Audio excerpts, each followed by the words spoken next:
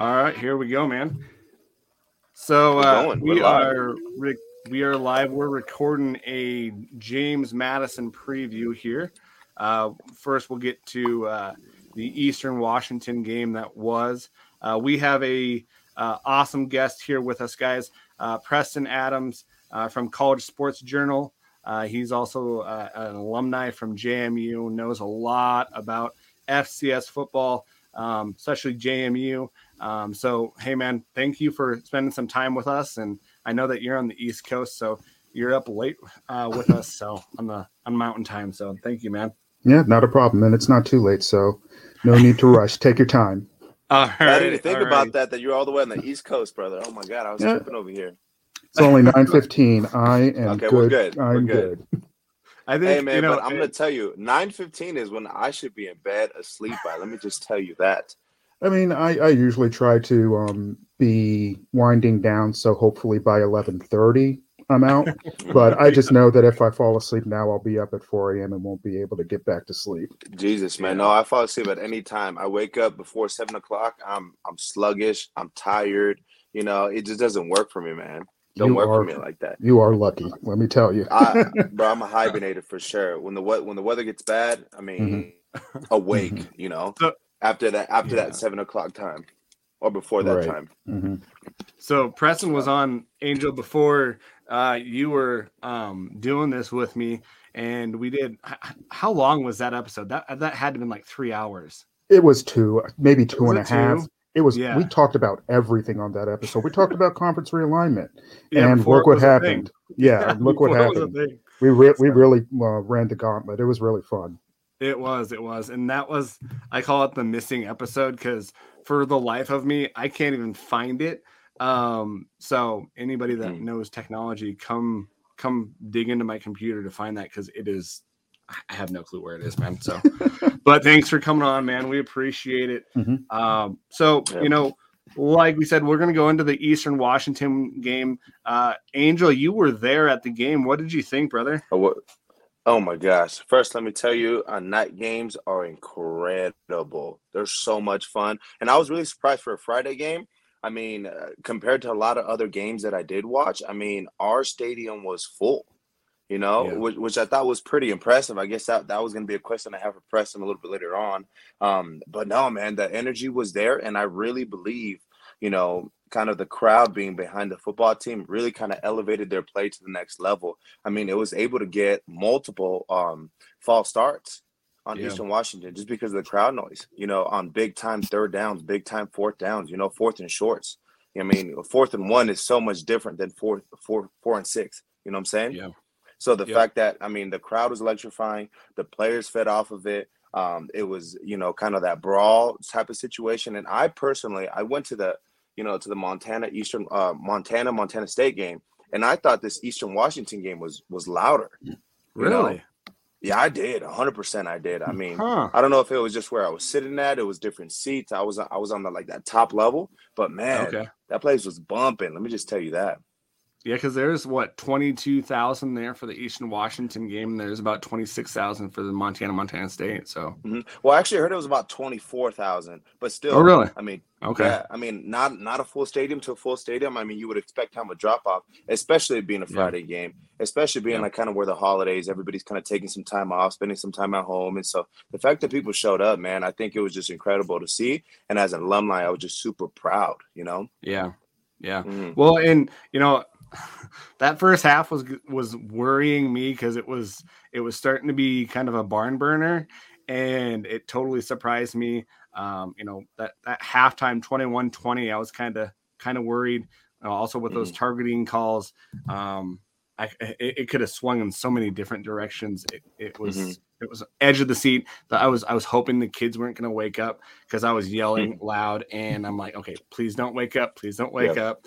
It was a good game. So, Preston, what'd you think of the game, man? You said you had a chance to watch it. I did. I watched it twice, and I skipped all the targeting pauses when I watched it the second time. Honestly, what I thought was probably exactly what you felt. In the second quarter, first of all, it took an hour and a half to get through it. But second of all, after those two targeting calls that were, reversed, basically, the crowd just got so much louder, and you could feel the intensity, through my phone or through my TV when I was watching. And that's literally when the game flipped. That's when you guys got the block punt. And I think that's exactly the point in time where all the momentum shifted.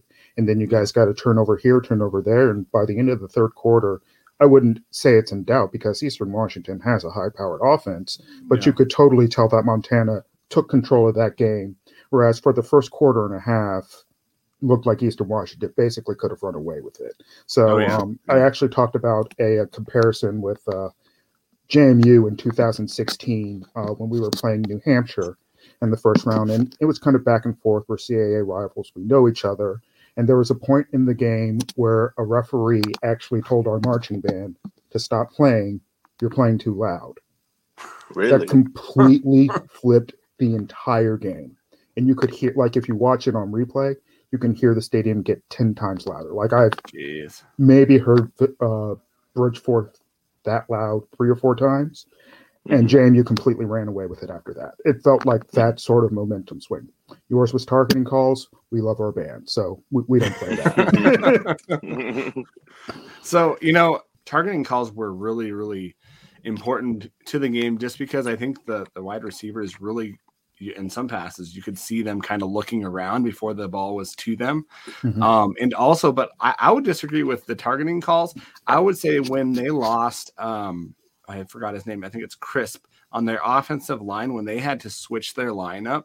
I think that threw off the momentum and just the consistency of where EB3 was going to get a snap. I think that totally killed their momentum, just their timing as well with their wide receivers. So that was where I thought the game kind of swung and kind of really totally went to Montana was that at that point.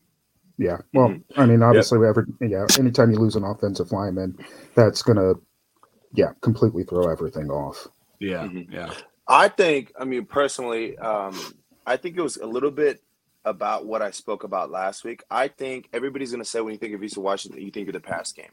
I think the real hidden talent is that run game.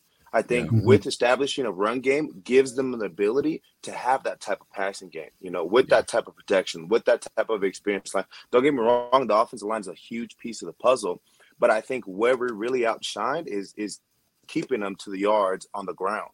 I mean, the running back was having trouble finding any hole.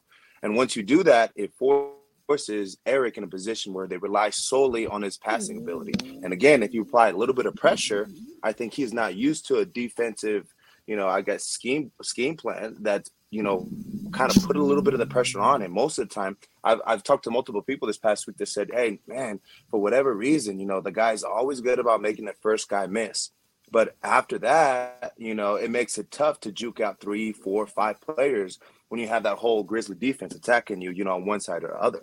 So I think because of that, and put in a position to get a little bit nervous. I mean, you saw him overthrow a couple passes. He wasn't as he attempted 80 times and he was able to complete 47, which is awesome. But in the grand scheme of things, percentage wise, you normally see that number when it comes to his numbers be higher than that. Percentage wise. Yeah, well, he had that injury too, the rib injury that probably hurt him a lot too. But man, 80 passes, that's crazy. That is so. And I think that they went away, like when they started getting down early, or later on in the game, they had to go to the passing game. But I think they kind of went away from the running game a little too soon than they had to do that because I don't know. I think they could have done some damage with the run. We were doing pretty good with it, stopping and plugging holes though. So basically, how much do you know Montana? Is it that, do you guys over there on the East Coast, thinking about that FCS and what we bring to the table, or is it just kind of you guys are focused on, I guess one game at a time, your guys' conference, and then once you get to playoffs, you guys go from there? Well, to be completely honest, with JMU, especially over the last few years, unfortunately, we've lost 2 conference games in the last 4 years, maybe. So at least for me, myself, and a lot more of the more passionate fans, we actually look to, outside of our own conference, more or less to see what's going on in the top 25. So I know I'm always on top of the Big Sky, in Missouri Valley, keeping track of the SoCon because we're probably going to play one of those teams. And I try to keep track more or less of 40 to 50 teams that I think have real legit shots at a playoff seed. And I keep track of the Ivy Leagues because I had a bunch of cousins and family that went up there. So I personally know a lot about Montana. There's a significant amount of fans that know a lot about Montana, Montana State, everything that y'all do, and, basically that top tier. So, but, for the whole fan base, they're just kind of like, all right, who's next? Montana? Oh, yeah, we know Montana. We'll come to that game. So you mentioned the crowd.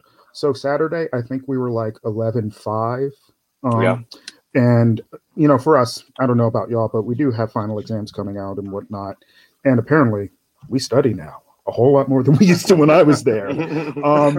But the thing is, crowd size at the end of the day really doesn't matter if your fans are going to be that loud and that insane. And I think that's what folks didn't realize was going to happen on Saturday, where they're like, well, the crowd was only this. And I was like, yeah, but they caused at least 2 false starts. And Cole Kelly, Walter Payton Award finalist and winner last year, he was completely rattled. He threw 3 interceptions and had a fumble, 2 interceptions and a fumble within like 3 minutes in the second quarter. So, obviously whatever we were doing was working. So, but, the game is going to be Friday night under the lights, like you mentioned. And I personally cannot wait to have you all here again because we have some feelings about the last time y'all came here. Because when was that? When was the last time we played? We played you all in 2008. It was the semifinals. And I was in the marching band that year. So I was at that game. It was really cold. Y'all won 35-27. Our starting quarterback got injured in that game. Not making excuses, but obviously that's going to throw a team off. And then you all let Richmond win the championship. Hey, man, we're still hurt about that one too, man. Like, you're bitter about us, we're bitter about that game. Yeah, so, but, honestly, it was like one of those fantastic atmospheres. Our stadium did not fit 16,000 people. We fit 16,000 people in that year. This was before all the renovations and everything. So that was a rocking stadium. That was also a year that we had Appalachian State come. It was a 5-1 matchup that we won. So it was actually one of the more memorable years of JMU football. Just didn't end the way that we wanted it to. So I'm glad to re-up and see you guys again. Exactly. Well, and it's kind of weird because then that following year in 2009, we play Villanova, and we lose by 1 or 2, 3 points there. So we haven't done too good with the CAA, although we beat JMU in 2008. But I know Grizz Nation's going to make that way out there. They always do. We always travel pretty well. So it'll be awesome to see Friday night under the lights, 5 Mountain Time and 7 o'clock on the East Coast. And let's get into this, man, because JMU, we got to talk to Grizz Nation because I don't know too many fans that maybe know about JMU. They've heard of JMU. The diehard fans know about James Madison. But you guys have had a really great year, have had some injuries in the running back position as well. 10-1 overall, 7-1 in the conference. Your only loss was coming to a Villanova team by 1 point. Other than that, you've pretty much handled everybody, maybe except for New Hampshire, the 23-21 game that you guys had. But other than that, you guys have slaughtered your opponents. Yeah, and so a couple of things. One thing that JMU fans will not miss moving to the Sun Belt is having to go to New Hampshire, because it doesn't matter how good we are, how good they are, whatever. Weird stuff when JMU goes to New Hampshire happens. In 2008, we had that was when our quarterback threw 5 interceptions. Like, never would have happened anywhere else but New Hampshire. This game again, they scored 1 offensive touchdown. The other 2 touchdowns were defensive turnovers. So, it's just one of those places that apparently we have boogeymen around there. So we all, most of us go into that game, we're like, if we get out with a win, it's whatever. It's fine. Let's run home and never go back again. Now, the Villanova game, you have to give Villanova credit. They came back. They held us. They shut us out in the second half. And I'm sure you all know who Ethan Radke is. He's missed 2 field goals this season. No. Both of those were in the Villanova game. So why do you think it was the Villanova game that threw him off?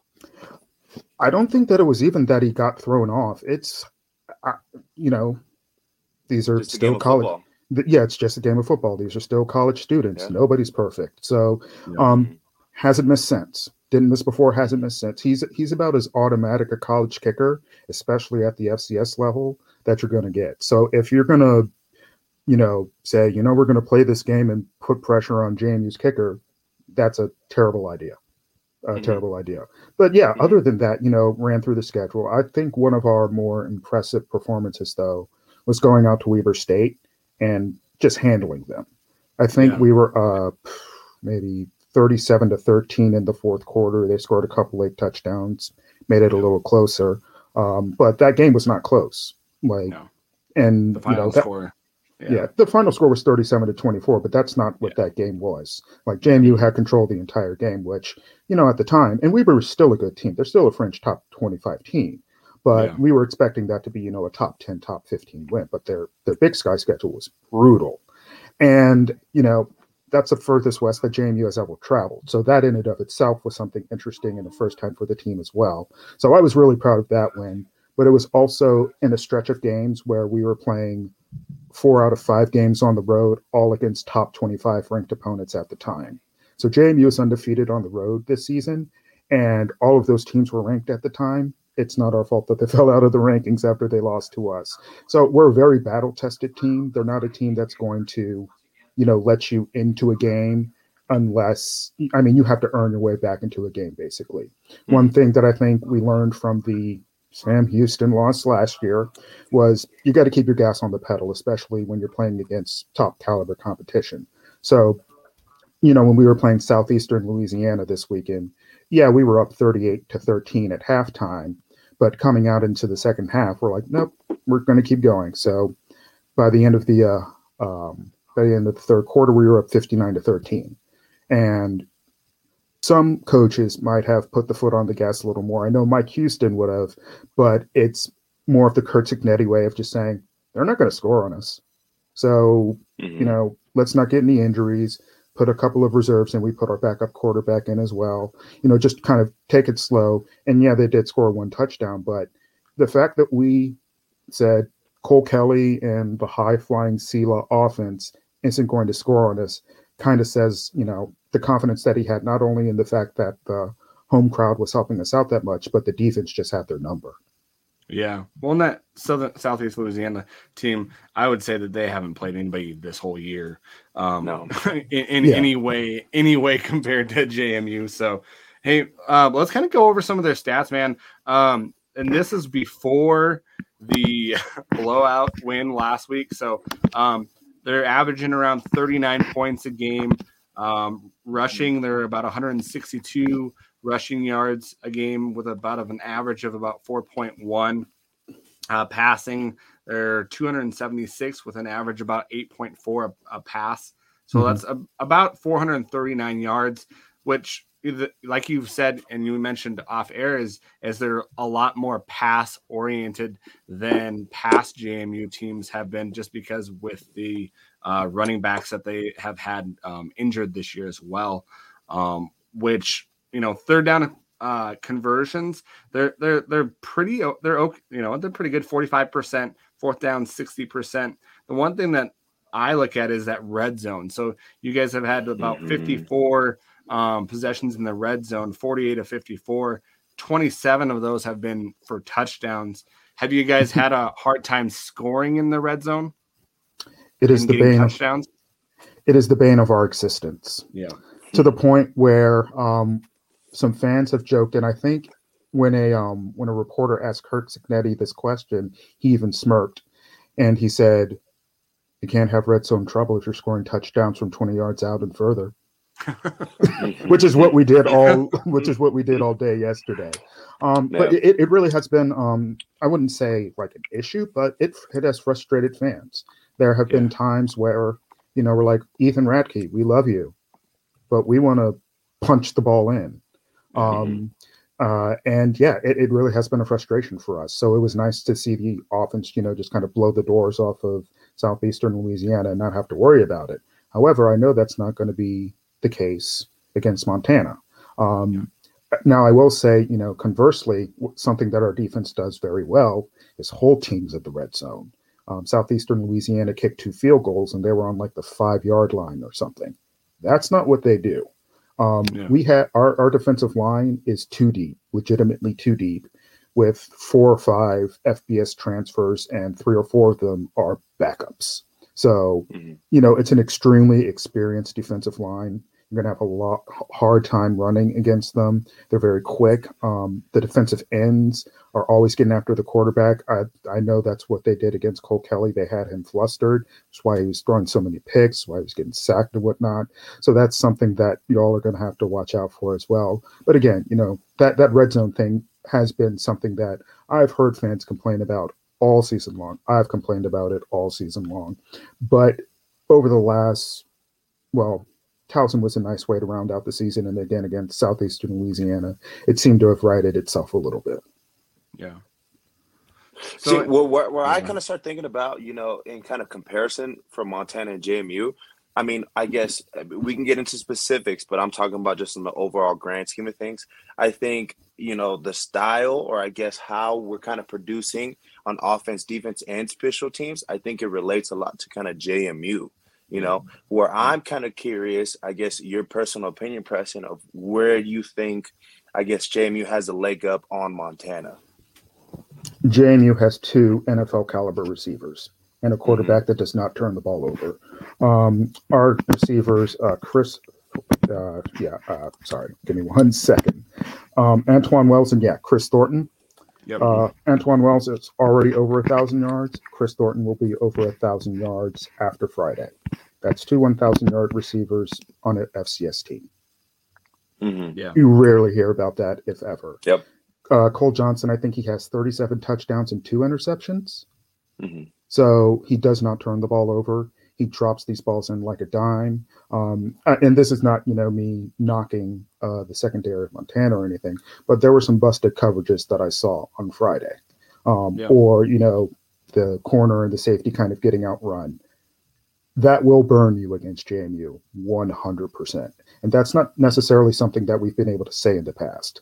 But they have 2 receivers that you either need top-notch corners that are going to shut them down, and even if you do, you're still probably going to need to help, but who are you going to help? So I would probably say that that's something that you're going to need to watch out for. Yeah. Well, and the only thing with that is I would say that Eastern Washington passing attack is a little, and not that it's a little different than JMU's, but it is. It's a different beast in itself with how they run their schemes. So, and with Eric back there too, yeah. Oh yeah. Yeah. So I think it's a little bit different. But I totally agree with you. There was some missed coverages and mishaps with that game.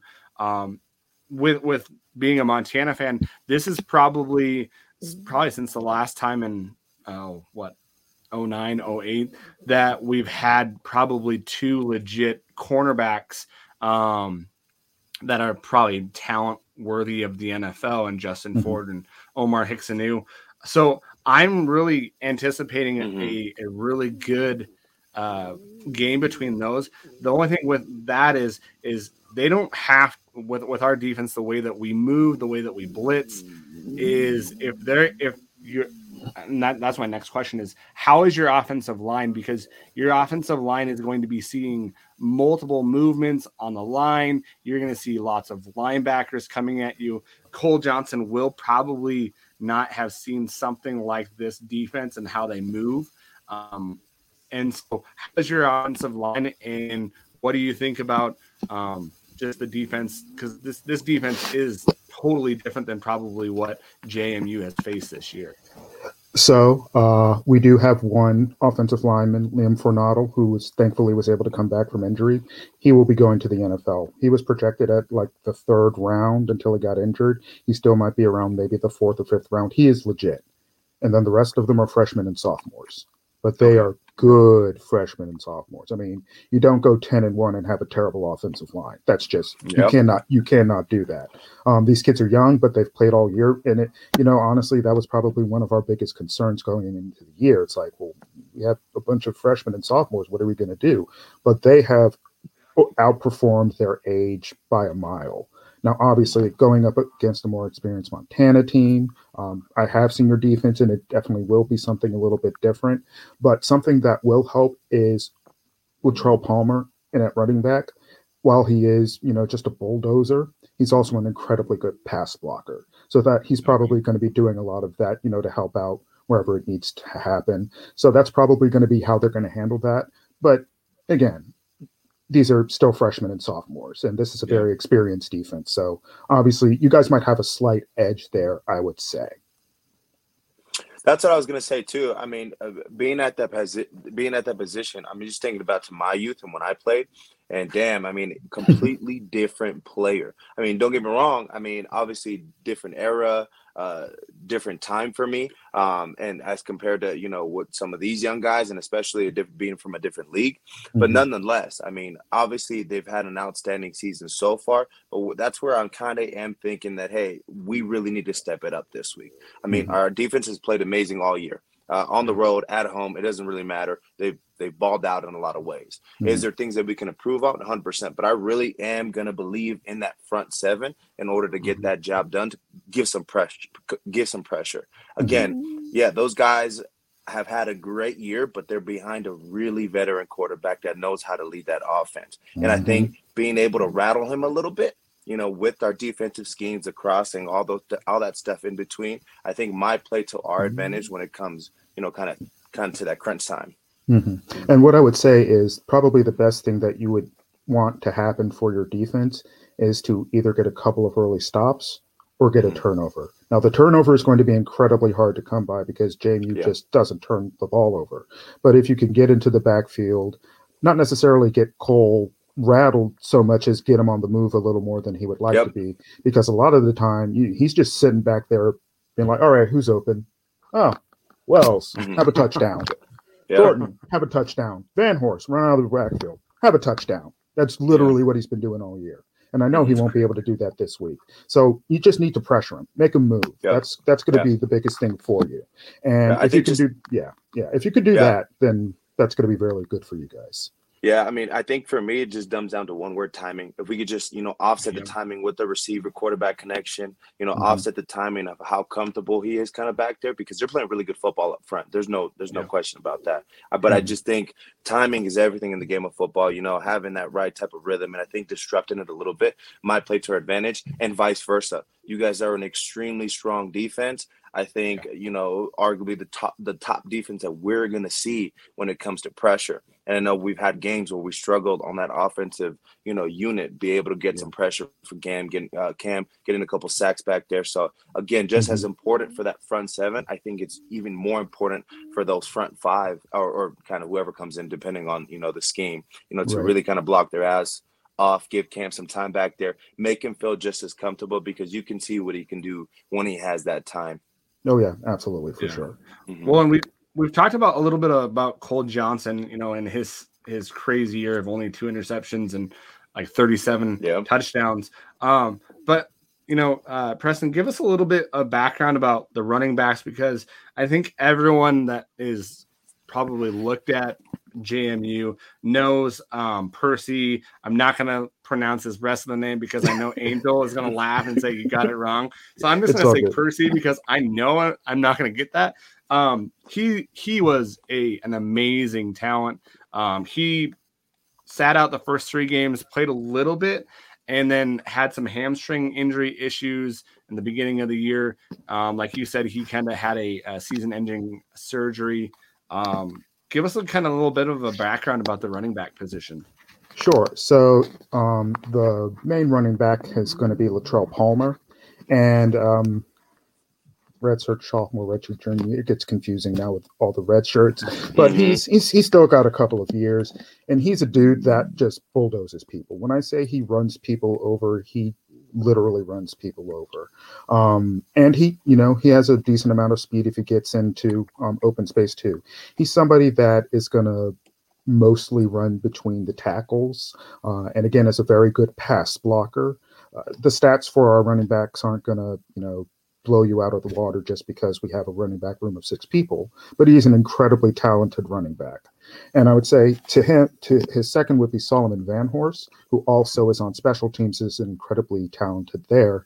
But one of the things that folks don't realize about Solomon Van Horst is he has 5 receiving touchdowns this year.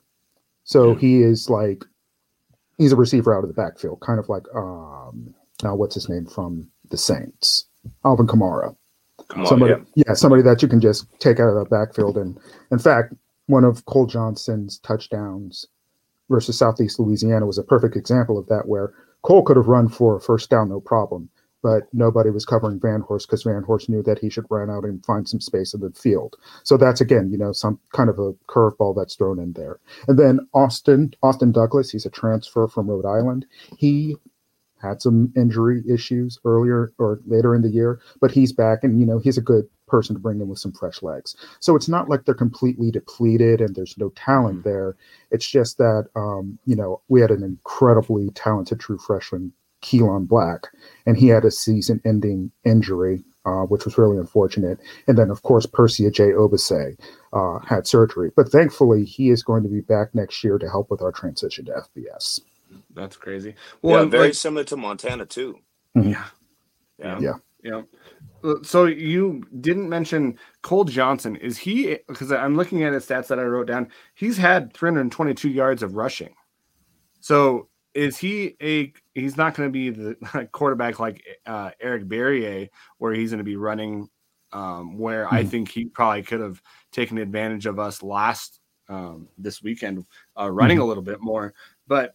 Is he a dual quarterback, or is he just kind of just taking what he has had this year? Is that in his repertoire of being able to run? He's not going to have called run plays very often. We'll put it that way.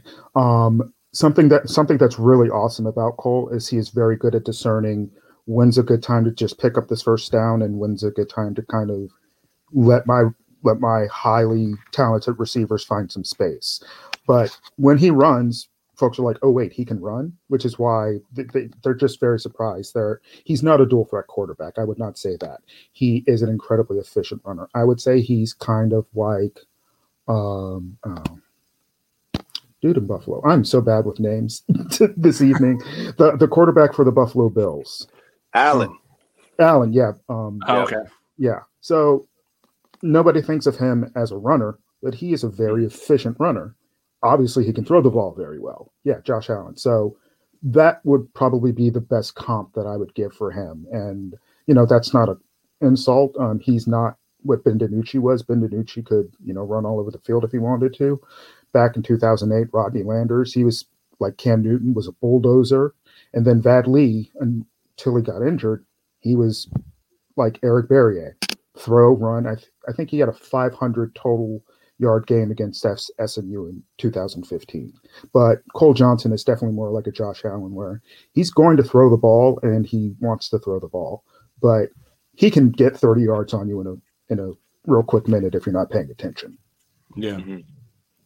So one of the things that I was curious about is obviously you were there in that 2016 run when they took the title. That's correct, right? Yes. So I guess one of the curiosity questions I had was, what's kind of the vibe now? Do you see certain similarities around campus, within the team, within the coaching staffs, or is it a completely different kind of vibe than it was back then? So it's been very interesting, the kind of progression that JMU has had since we parted ways with Mickey Matthews. When we had Everett Withers from 2014 to 2015, it was like kind of the injection into the program, like get some energy into it, get a really good vibe going. That's when we had College Game Day for the first time. And then in 2016, obviously we get Mike Houston, and we're like, Mike Houston, Citadel, what are we doing here? But he came in, he was, I wouldn't call him a rah-rah guy, because obviously there's more than that, but he's somebody who could get a locker room really, really hyped up, really, really jacked up. And, the team fed off of that, the fans fed off of that, the band fed off of that. I think he was the perfect coach to go into NDSU and take them down, because they were just hyped up. The team was hyped up. They were in a great place. Everything was coming together in terms of recruiting, in terms of, these players that have been waiting that actually got recruited by Everett Withers, but under Coach Houston, they just took themselves to the next level. And I think probably the jumping off point, even though that UNH game was fun, the jumping off point was when we obliterated Sam Houston State. Like they came up there with a high-powered offense, just like Southeastern Louisiana. We're going to throw all over JMU, and we punched them in the mouth. Yeah. And then they were done. And we're like, oh, wait, that was nice. We'll go up to NDSU. Maybe we'll win. And we win that game, and it's like, okay, all bets are off. And I can definitely say that I can't remember a time where JMU was just like that together and just like felt that phenomenal. And, of course, I'm going to have to say this, but probably the next closest thing was the Women's College World Series this year. It was just absolute buzz on campus, buzz everywhere. Like, I mean, if you wore JMU stuff, everybody's like, Odyssey Alexander. Oh my gosh. I'm like, yes. I don't know her personally. I'm sorry. But, just that same kind of, uplifting up kind of feel. It's a little different this time, though, because obviously this is our last run in the FCS playoffs and we want to win the Natty. But in the back of our mind, we're like, there's something really, really good in our future that we're looking forward to. But I wouldn't say that that's just, it's not distracting the coaches. It's not distracting the players. And that's probably the best thing about Kirk Cignetti. He's a CEO. Like, and when I say CEO, I mean, he's like, this is my business and I'm going to run it as a business. He's done recruiting under Nick Saban. Every time I listen to Cignetti, I'm like, he kind of has a Saban way of talking. He doesn't say rat poison, but he's just very cool, calm, collected. We'll give a kind of cool smirk here and there. And the team kind of has that as well. On the off chance that they do get a turnover, they don't freak out about it. If they go 3 and out, they're not losing their minds. The offense outside of Cole Johnson is very, very young. Of course, he helps keep them calm, but I think the coaching staff, they're not going to be screaming at the players for doing something stupid. They're just going to be like, you know what you did wrong, right? Okay, do better next time. That's what we expect of you. So I would probably say that's probably the biggest difference. There was a more quote unquote fanfare in 2016.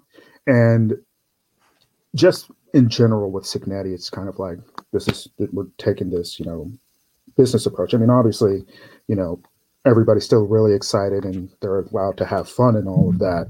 But at the end of the day, I think they realize that we have a job to do. Nobody's going to give this to us. But one thing that we cannot do, which I think probably a lot of schools want to do when they see JMU, is they want to try and catch them off guard. But it's really, really difficult to, get this team on the back foot. We have never been blown out under Kirk Cignetti. I think the most we've lost by was 8 to NDSU in the national championship. Never been blown out. So that's something, I think that just kind of speaks to the character of the team, is that they're always going to be in the game no matter what. So, and that kind of, that's kind of been the feel on campus. I won't say that everybody's not excited. Obviously we are, but again, there's just some really, really nice things that we're looking forward to moving to the Sun Belt in terms of peer institutions and whatnot. So I think that's slightly in the back of everybody's mind. But on Monday, y'all are our focus. I mean, on Friday, y'all are going to be our focus. Yeah. So, I had a couple questions. Your wide receivers are amazing. Antoine Wells Jr. and Chris Thornton, like you said. What? Now we have a probably a NFL talent in Samuel Akem. Are these guys? Are they the physical type? Are they just barn burners where they're going to blow by you? What kind of give us some in-depth about these wide receivers that we're going to be facing? They will feed off of your mistakes, and they run clinical routes, which is going to beat anybody any day. One of the things that Cole Johnson said, I think it was he said that, usually they try to do what's it called? RPO to kind of give them a little bit of time to get open and whatnot. But in the game against Southeastern Louisiana, he just told Wells and Thornton, you can run by these guys, just run by them. And they can do that. I know it's very cliche, but they're just very good all around receivers. They're not going to be the type to out physical you, but they will run by you and they will shake you out of your shoes. And they will be open from that. And even if you do have them, or you think you have them covered, they have incredible hands. They've made some of the most phenomenal catches that I've ever seen at JMU, which is why I think they're going to be NFL caliber. There's not just one thing about them that makes them so good. They have so many different attributes that make them so difficult to cover. Any one team would be over the moon to have one of them, and we have two. Yeah. Well, and are they pretty young? Are they both juniors?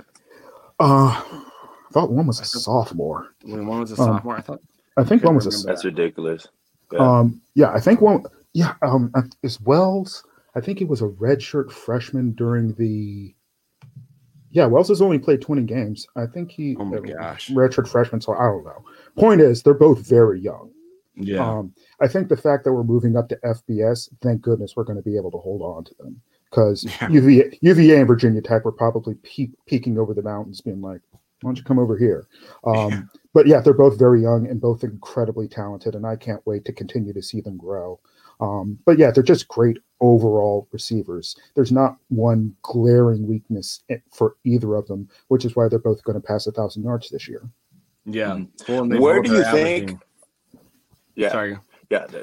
Where do you think we need to be, and in order, to kind of keep you guys at bay? Where do you think we need to shine at? Certain positions, overall schemes. What do you kind of feel?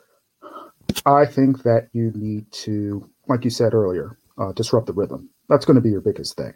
If you can, get JMU out of their rhythm, get them off of their cadence that they were hoping for a series, that's going to be your best shot. And the way that you're going to do that is with the schemes that you were talking about with your front seven. That's going to be what you're going to need to do, more or less focus on to try and get the most out of this game for sure.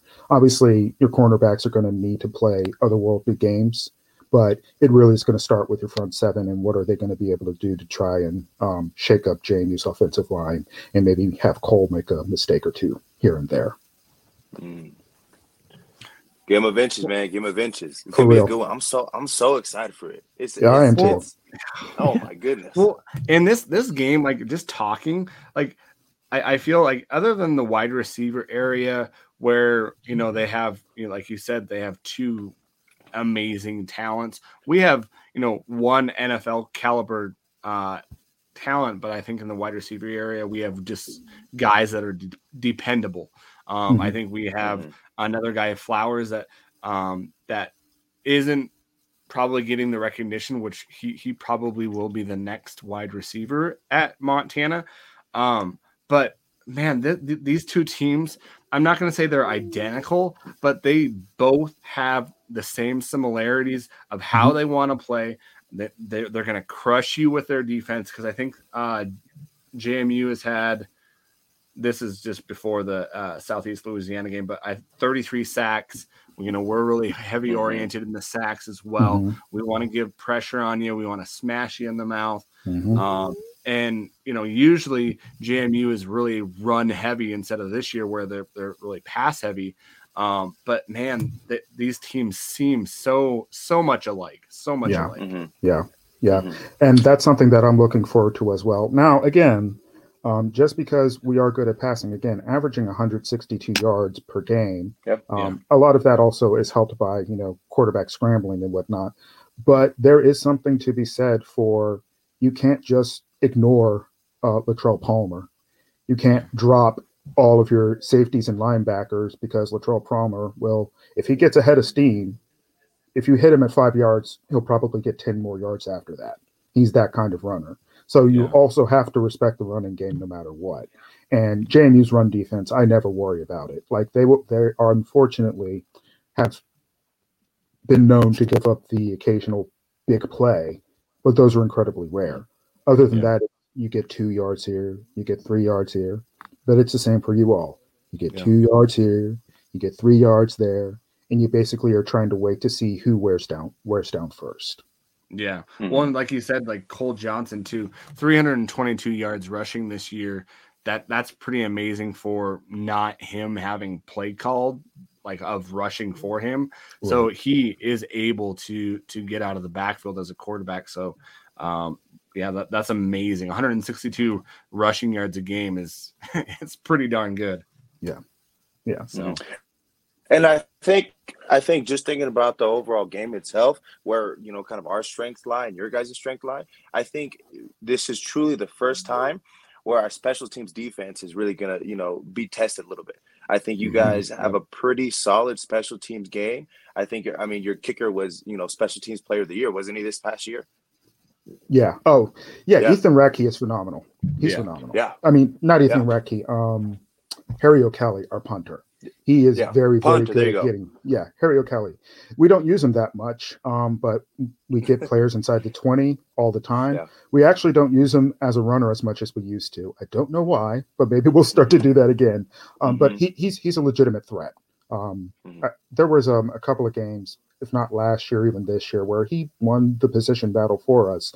And obviously that helps when our defense is able to see the end zone and say, we want a safety. That always gets a defense really hyped. So Harry O'Kelly is phenomenal. Like I mentioned, Solomon Van Horst is a threat. He may not take it to the house, but he might take it to your 40-yard line. Or not your 40-yard line, but the 40-yard line. And that obviously is a big boost for the offense moving forward. So that's going to be very interesting to see as well. Well, and that's the same with us, like too, Angel. Like I would say, if not the best special teams in the nation, I would say we're pretty close. We do have a kick returner that no one wants to kick to in Malik Flowers. And the last couple of games they've been kicking to Garrett Graves, and he's been amazing.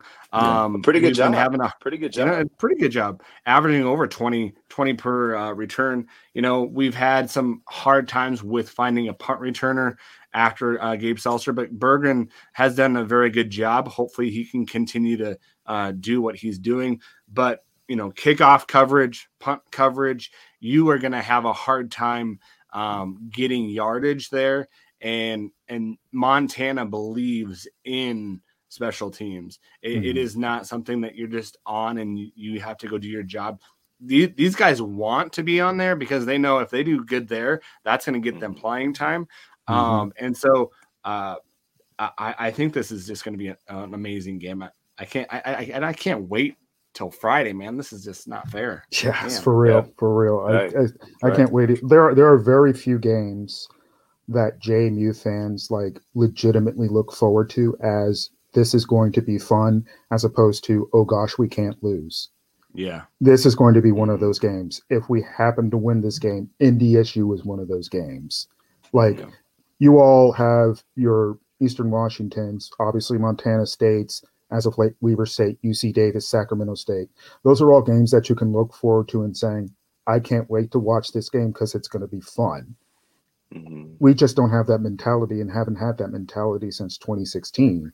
It's like, if we lose a game, the sky is falling.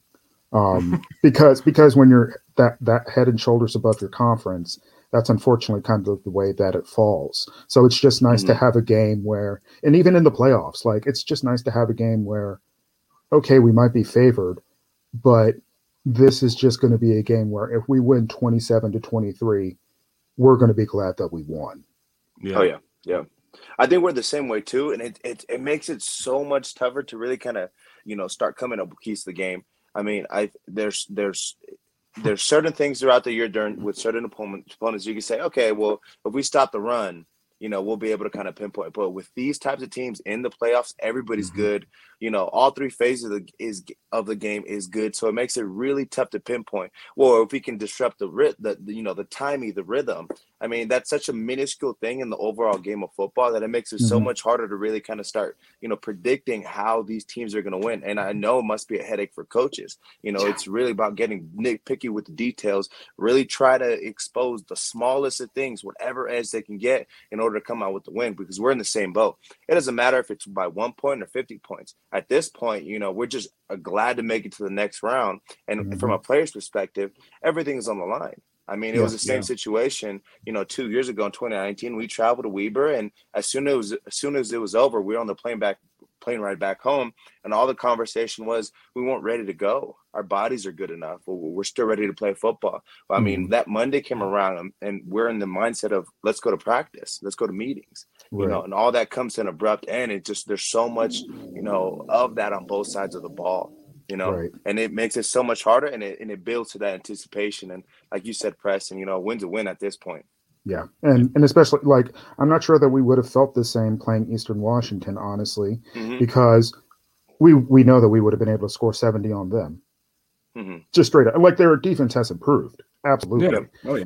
But we knew if we can get either Eric Berrier to throw a ball backwards like he did against you all, or throw an interception or stop them a couple times, it's like, all right, all we need to do is chuck it 40 yards downfield, and Wells will run with it from there. But with you all, it's not quite the rock fights that we have with Delaware, where they just make it ugly and not necessarily fun to watch. Like that was a 22-10 game, and we're just like, well, we got out of there, and that was nasty. This is going to be one of those games where, yeah, it might end up being 24-20 or 27-23, something like that, but it's going to be really good football to watch, and that's something that I'm really looking forward to. So, Preston, give us a little bit of background about the defense that is, you know, some of the guys that I'm looking at are Diamante Tux Dorsey with, 26 tackles, 6 tackles for loss and a sack and 2 interceptions. And this is probably old. I didn't put their Southeast Louisiana game. Their linebackers are really good. Their safeties are really good. And then you've got 2 guys in Isaac. I'm not going to say his last name because I'm going to Ukwu. Okay, Isaac 8 Ukwu. sacks, 8 sacks, and then Bryce Carter with 7 sacks. That's amazing as well. What kind of can you tell us about the defense? I would say that their defense is a lot like your defense. They're going to throw a lot of schemes at you, and they're all about pressure. Which again, it really is kind of like looking in the mirror with these teams this year, especially on the defensive ends. JMU has been incredibly blessed since 2016 to have some amazing defensive ends. Like there's a couple of them floating around on NFL practice squads right now. But these guys are, if you hold the ball for more than 3 seconds, they're going to be in your face. It's that type of defense. And then running the ball, Mike Green in the middle, he just sits there and he's just eating up room. And Diamante Tucker Dorsey, he's a ball hawk. He had 2 interceptions yesterday, one straight up, and then he took one as a pick 6. Like, dude is all over the place. Q Reed, also an incredible player as well. And thankfully, we are finally getting healthy in our secondary, because that was kind of something that was happening, in the middle of the year. Injuries happen to everyone. And that was one place where it's like, okay, we really need a bye week here or there, or a Towson where we can rest some players. So we're actually getting really healthy in our secondary right now, which is really helpful. But the players that you mentioned are absolutely the ones that you need to watch out for. Isaac Ukwu, like you said, he'll probably have a sack. He's always in the backfield. And if he doesn't have a sack, he's going to hit your quarterback. He's going to disrupt them somehow. And Diamante Tucker Dorsey, he's just floating around. He's just floating around, being where he needs to be. I'd say that's probably the best way to describe him. Well, and it's kind of amazing to look at, like, you don't have one guy with, like, all the tackles. It's pretty, like, legitimately kind of even with this defense where everyone's getting involved. It's not just a couple different guys as well. So, well, in the past, we had Jimmy Moreland and Rashad Robinson, both who are shutdown corners.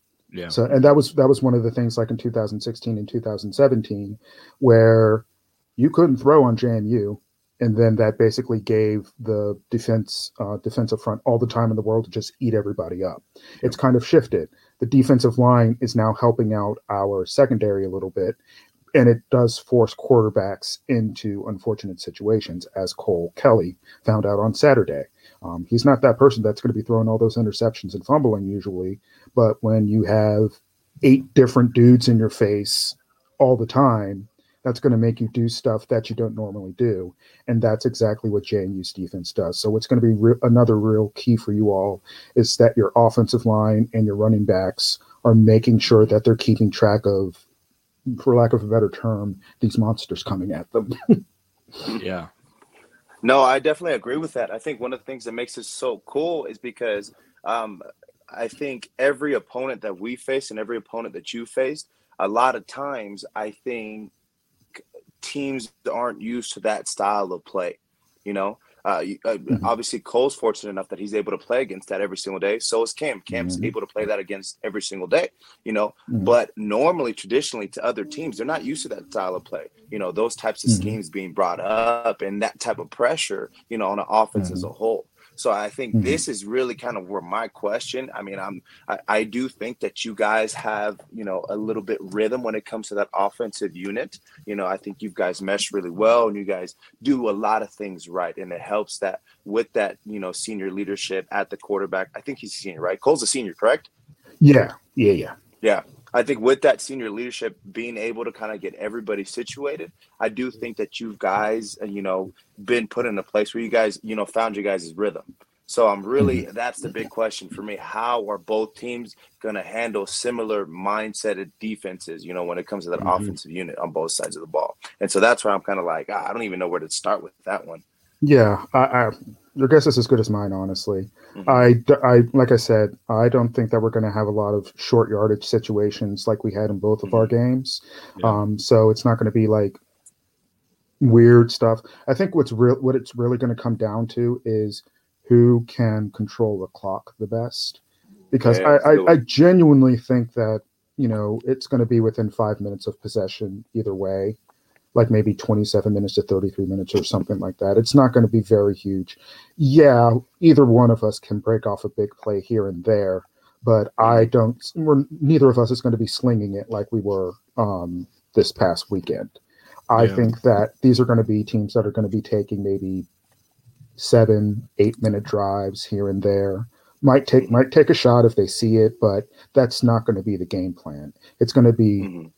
we want to tire the other defense out as much as possible, and we need to get 5 or 6 first downs per possession. And I think the team that does that the best, barring turnovers, obviously, is legitimately going to have the advantage, because that's really what's going to be the separator, in my opinion. Whose defense gets tired first? Yeah. Hmm. Yeah.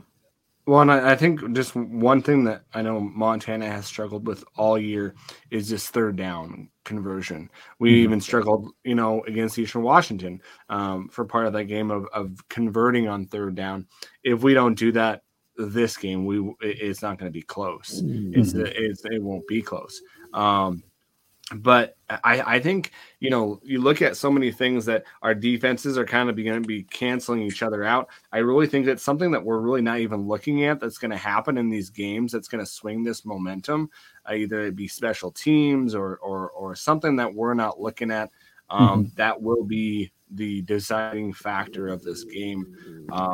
But what is the there's a lot of animosity with JMU and the CAA. Oh Like, boy. so Oh how boy. how is that affecting the football team? Because I just, you say it's not affecting with the move, but man, that would be really hard to keep. For me as just a human being, the focus on the goal, even though next year you're going to be playing in a new conference, because I don't think off the top of my head, they didn't get the automatic qualifier, did they, for the football team? Because the CAA basically said no, right? Nope. Nope. Happened to them in the spring too. Yeah. So, how is that going? And just can you give us insight on that? Because wow, It's an ugly breakup. An yeah, incredibly ugly breakup. To the point where JMU has offered probably 7 or 8 CAA All Americans scholarships. really? Yeah, Whoa. so they were in the transfer portal. Obviously, Oh, okay. we're not that bad.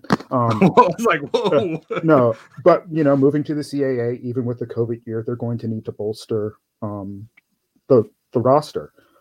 We've offered Delaware's starting quarterback Nolan Henderson. He's gotten an offer. We've offered like 4 or 5 Delaware players scholarships. We've Wow. offered All American defensive end from Richmond a scholarship. Like they burned the barn. They burned it first, and we're like, okay, cool. Anybody want to come with us to the Sun Belt? Like, that's kind of how we've been approaching it. But for the players, I think really what it's just come down to is, all right, you guys want to play it like that? We'll beat you like you stole something, which in this case we think they did. And I think that you saw that more or less once the announcement was made. Like, Campbell didn't count, that's whatever. But Elon was not a close game. William and Mary, even though it was 33-22, that game was never in doubt. And then obviously Towson was 56-10. We're just like, we're done with you. We're not even going to pretend to be nice. We're just, y'all did this. And even the Towson coach on one of their talk shows is like, wouldn't it be nice if we could send JMU out of the CAA with a loss? I think the entire CAA would like that. And it's just like, what are y'all doing here? Like, like I get it. You're sad. Delaware will be the new flagship in terms of athletics, and they have a good athletic department. Their budget is not substantial, but it's fairly high for an FCS budget. Oh yeah. But they know that they're losing their golden goose. And I think that they're a little mad about that. Thankfully, it hasn't been dirty. Like, there haven't been like people trying to injure each other purposefully or anything like that. Slightly off topic with football. I think where it's really going to come through is in softball. Yeah, I was going to actually ask you that, because like that, knowing what you guys have in softball, that's going to be crazy. Yeah, so what an impressive year, Jesus. Yeah.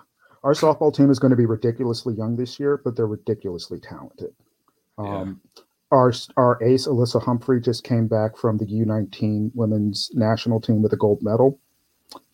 She's the real deal. So we're not losing much in terms of talent, but we're going to be much younger. But we would win our softball games, 8-0, 10-0, 9-3.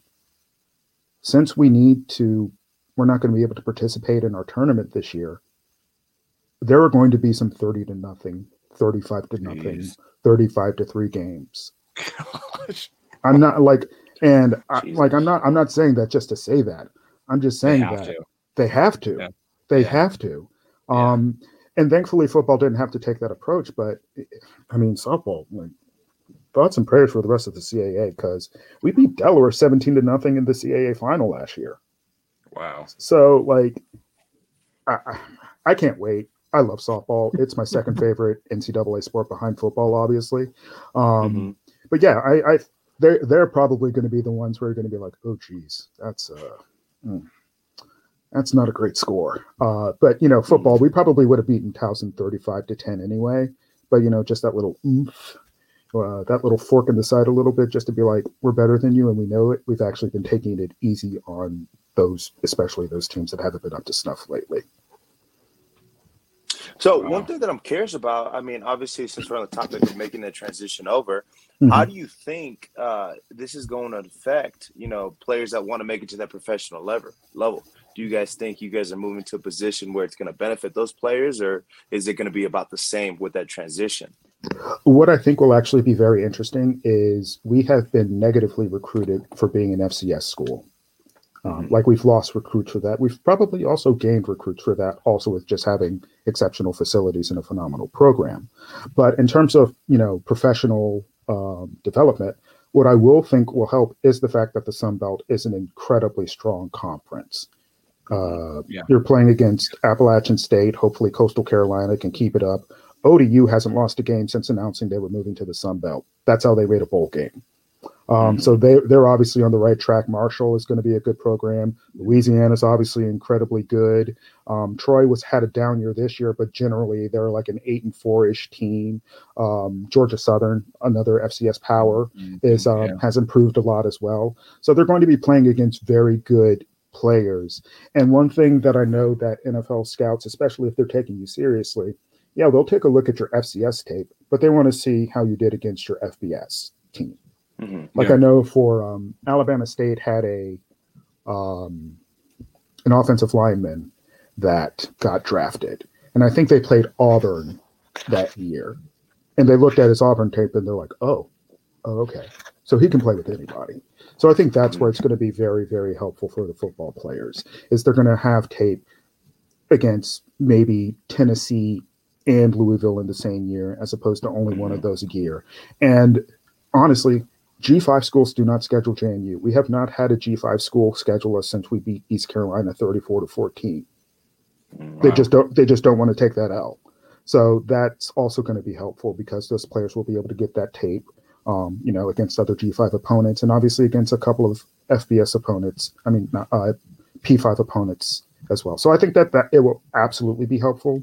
And again, with recruiting, you're going to say you're going to be coming to a premier G5 league. You're going to be, if we're recruiting in North Carolina, you're going to be like, well, you're going to be playing against dudes you're playing against in high school and whatnot, which is going to be really exciting. JMU tends to get 2 and 3 stars more than other FCS schools. We have out-recruited P5s before as an FCS school, constantly out-recruited G5s, and that's just going to be even stronger. And I think it's not only a credit to the fact that we'll be FBS, but if you talk to other fans in the Sun Belt, like everybody in this league is so excited to not only be in it, but also have the teams that they're bringing into it. We're going to hate each other, for 3 or 4 hours. But outside of that, the camaraderie has just been phenomenal from what I've experienced so far. Yeah. One, like we said, Preston, before we got on, is this Sunbelt is going to be rivaling what the ACC has.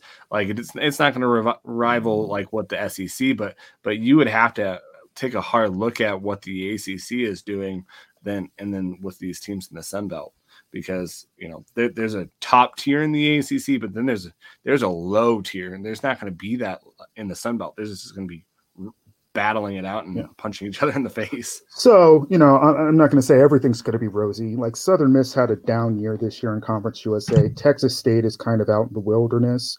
Georgia State is very Jekyll and Hyde. They can play Auburn close, but then just look like crap. I think but the East is going to be, Marshall. They're always going to be at least 6-6. ODU seems to be like that. JMU is going to be at least that. Appalachian State is probably going to be front runners more often than not. Coastal, again, if they can keep up what they've had the last couple of years, they're going to be a power. So if Georgia State can pick it up a little bit, like I said, Georgia Southern seems to be improving. The East is going to be a beast. Yeah. And I'm really looking forward to that. And Arkansas State had a little bit of a down year, but generally they're like an 8-4, 9-3 type team. Obviously, Louisiana has been doing phenomenally. So yeah, they're going to be the obvious top G5 program, and they're going to be a program where if you're a lower Power 5, you probably don't want to play a Sun Belt team because you don't want to pay them $2 million and then lose. Yeah. So I'm curious. Obviously, we had a podcast a couple of episodes ago, and we talked a little bit about, these major teams, FCS teams, making the transition over to, the Sun Belt, for example. Man, and it breaks my heart to see, brother. I do have to say that. I feel like it takes away from the legitimacy of the FCS, man. Well, I will say that it's not our entire fan base that's 100% gung-ho. It's obviously mostly the older alumni that are like, oh, we're leaving. And it's like, you guys probably felt the same way about Division II. We will say this. If we could take you all with us, we absolutely would. I told Adam before we got on here that Chase Kitty, a JMU alum who works for BetMGM, he went onto the Ask Reese Davis Reddit, basically, and talked with him about how he went to JMU in 2015 and said, what do you think about this? Should JMU move up? He said, you guys have a beautiful thing here. Your campus is gorgeous. Your atmosphere is electric. If you have a good thing going, there's no need to change it. So Chase circled back to that with Reese, and Reese responded, and he basically said this, I feel the same way. If you have a good thing and you think you're where you're supposed to be, terrific. But I will tell you this, there is going to be a point in time, probably sometime in the not so distant future, where the Power 5 is going to separate. And he said, will they bring a few schools up with them, or will a couple of Power 5s that want no part of that drop off? But I mean, in the year 2035, we will probably see 3 tiers of Division I. And I don't think that you would ever have that second tier be brought under the NCAA and have to deal with their shenanigans in terms of a playoff system. But that's going to be a space where the Montanas, the Dakotas, they may feel like they can live more reasonably in terms of finances. So that's probably something that I would keep an eye out for.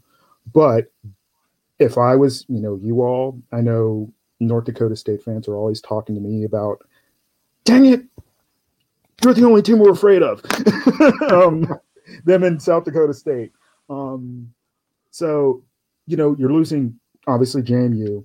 Sam Houston just won, perennial playoff team, quarterfinals at least. And up until recently, Jacksonville State, always there.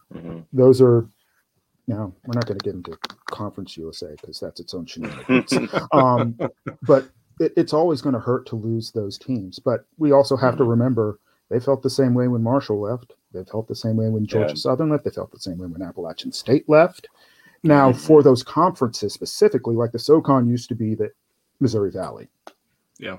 They were always there no matter what. It was basically them in the CAA with the occasional Big Sky team battling it out in the national championship. Obviously, it shifted slightly. So that's what's going to happen with this. I think that the Southern Conference is on the cusp. I think that the ASUN, if they can keep themselves together, could be a team to watch out for.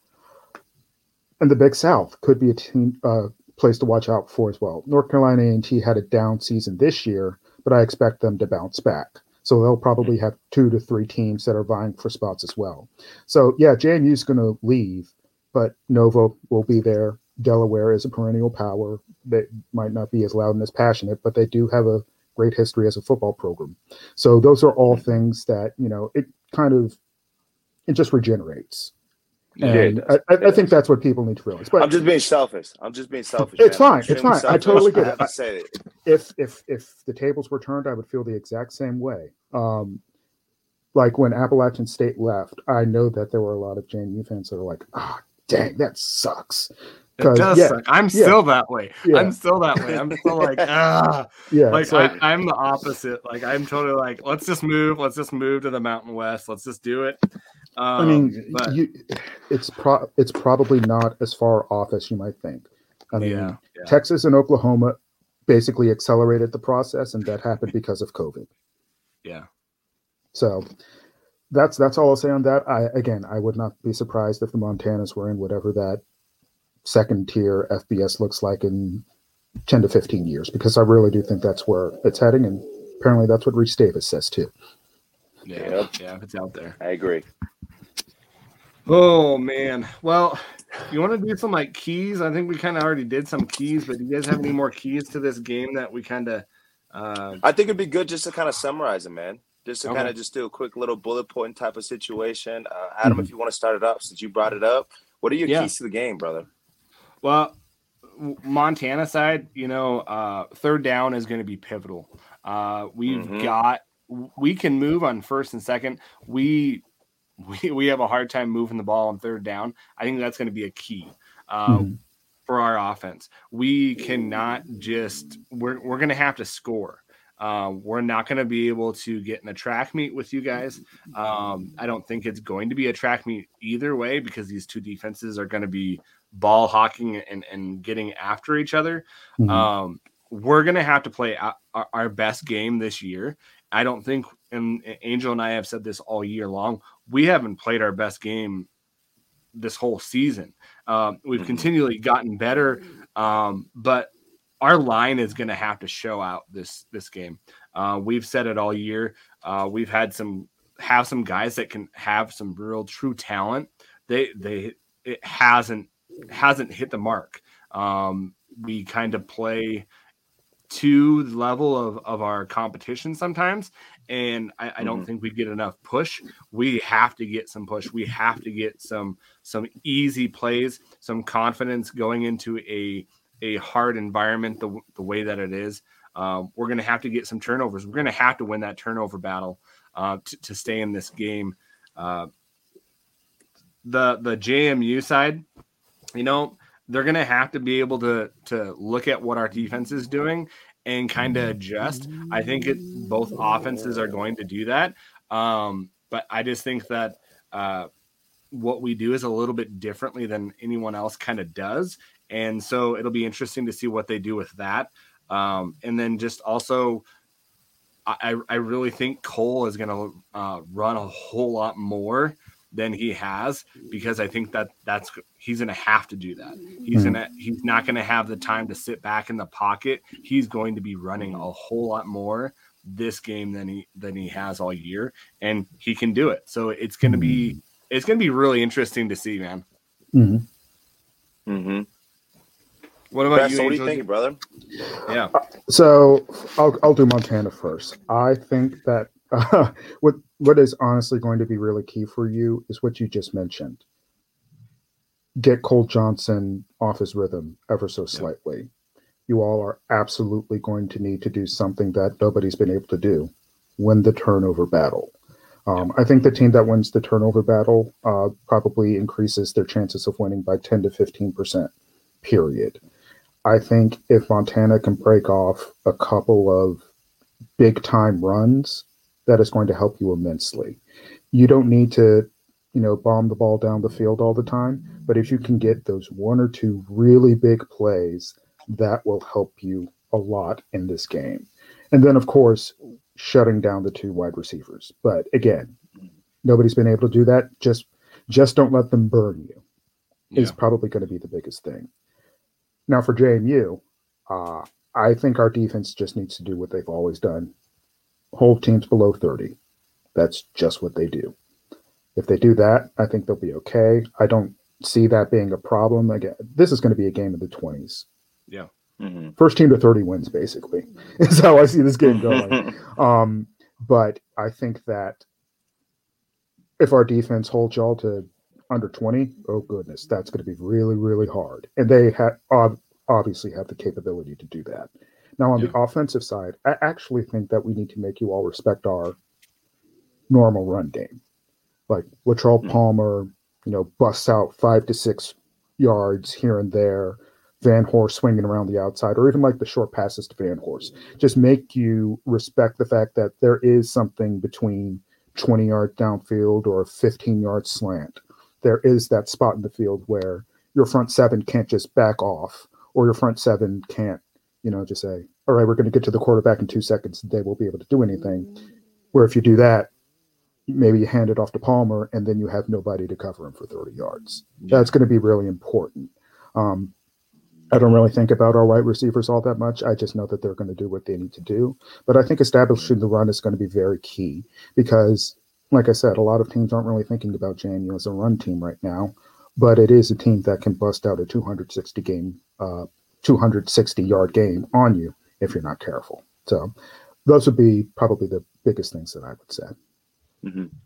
I think for me personally, the biggest thing, again, where I think you guys have the slight edge on us is your offensive rhythm, the chemistry. And I think a big part of that is simply because, granted to our defense, but our offense has had, a different starting 11 almost every game this year. Whether that be injury, whether that be one thing, whether it be the other thing, I think that is extremely important in order to, kind of develop who you are as an identity for your offense. And I think you guys, have had the fortune of being able to develop that early on, and understand who you guys are. I still think, again, I think this plays into we haven't played our best football yet, which is a scary thing. But it's also something that can go bad for us too. Will we ever get to that point? That's the real question. When we can play our big football. I would also say the same thing for JMU. I don't think Southeastern Louisiana was quote unquote our best football. I just think that we were way more talented than they are. I don't think JMU's played their best game yet either. So, let's hope that we get that this weekend from both of us. Exactly. That'll just be a juggernaut of a game in itself, but thinking about, trying to get something rolling for us. I think these past couple games have been really good for our offense to start developing that identity that we're kind of looking for. But I think it's going to have to be, tenfold from what it was every single week. This is all or nothing. and the work's already put in. It's just about putting it all together and going out there and execute. I think you guys all made some great points. I think on the Montana side, I think stopping that third down conversions, those fourth down conversions, I think it's going to be huge. I think it is going to be a little surprising that, how good of a run game that you guys actually have. So I think that's going to pose a challenge to our defense. And I think it's hard to overlook it. But once you really start diving into numbers, you can see that you guys could get the job done on the ground just as much as in the air. So it's going to be a challenge on both folds. Again, which are the type of talent you guys have, the receiver. I do think it's one thing that, again, that our cornerbacks, our secondary is going to have to step up. I think they've done a really good job up until this point, and it's just the next challenge, another opportunity. And I think our players really feed off that, elite level of play. In past years, I can say that sometimes, I think, that's a scary thing to do because it's far-fetched, playing FBS teams, Washington, my year in 2016, when we got blowout to this upcoming year, the mentality just seems different on the field. And I think because of that, our players thrive off of that. So I think they're looking forward to that matchup, that high elite level of play. Again, take the rhythm off. That's really my big thing for our defense. If we take the rhythm off, I think we'll be okay. But I do think a devil's advocate on the other side, the JMU has a really good system in play. They don't get overwhelmed. It's not like you don't see them crying on the bench when something bad goes their way, as you can see some teams, regardless of who you play. I think they've really kind of level-headed, calm, and I think that's a scary thing for a football team when they don't get too overly excited and they don't get overwhelmed in a sense. So I think being able to disrupt that timing is going to be big.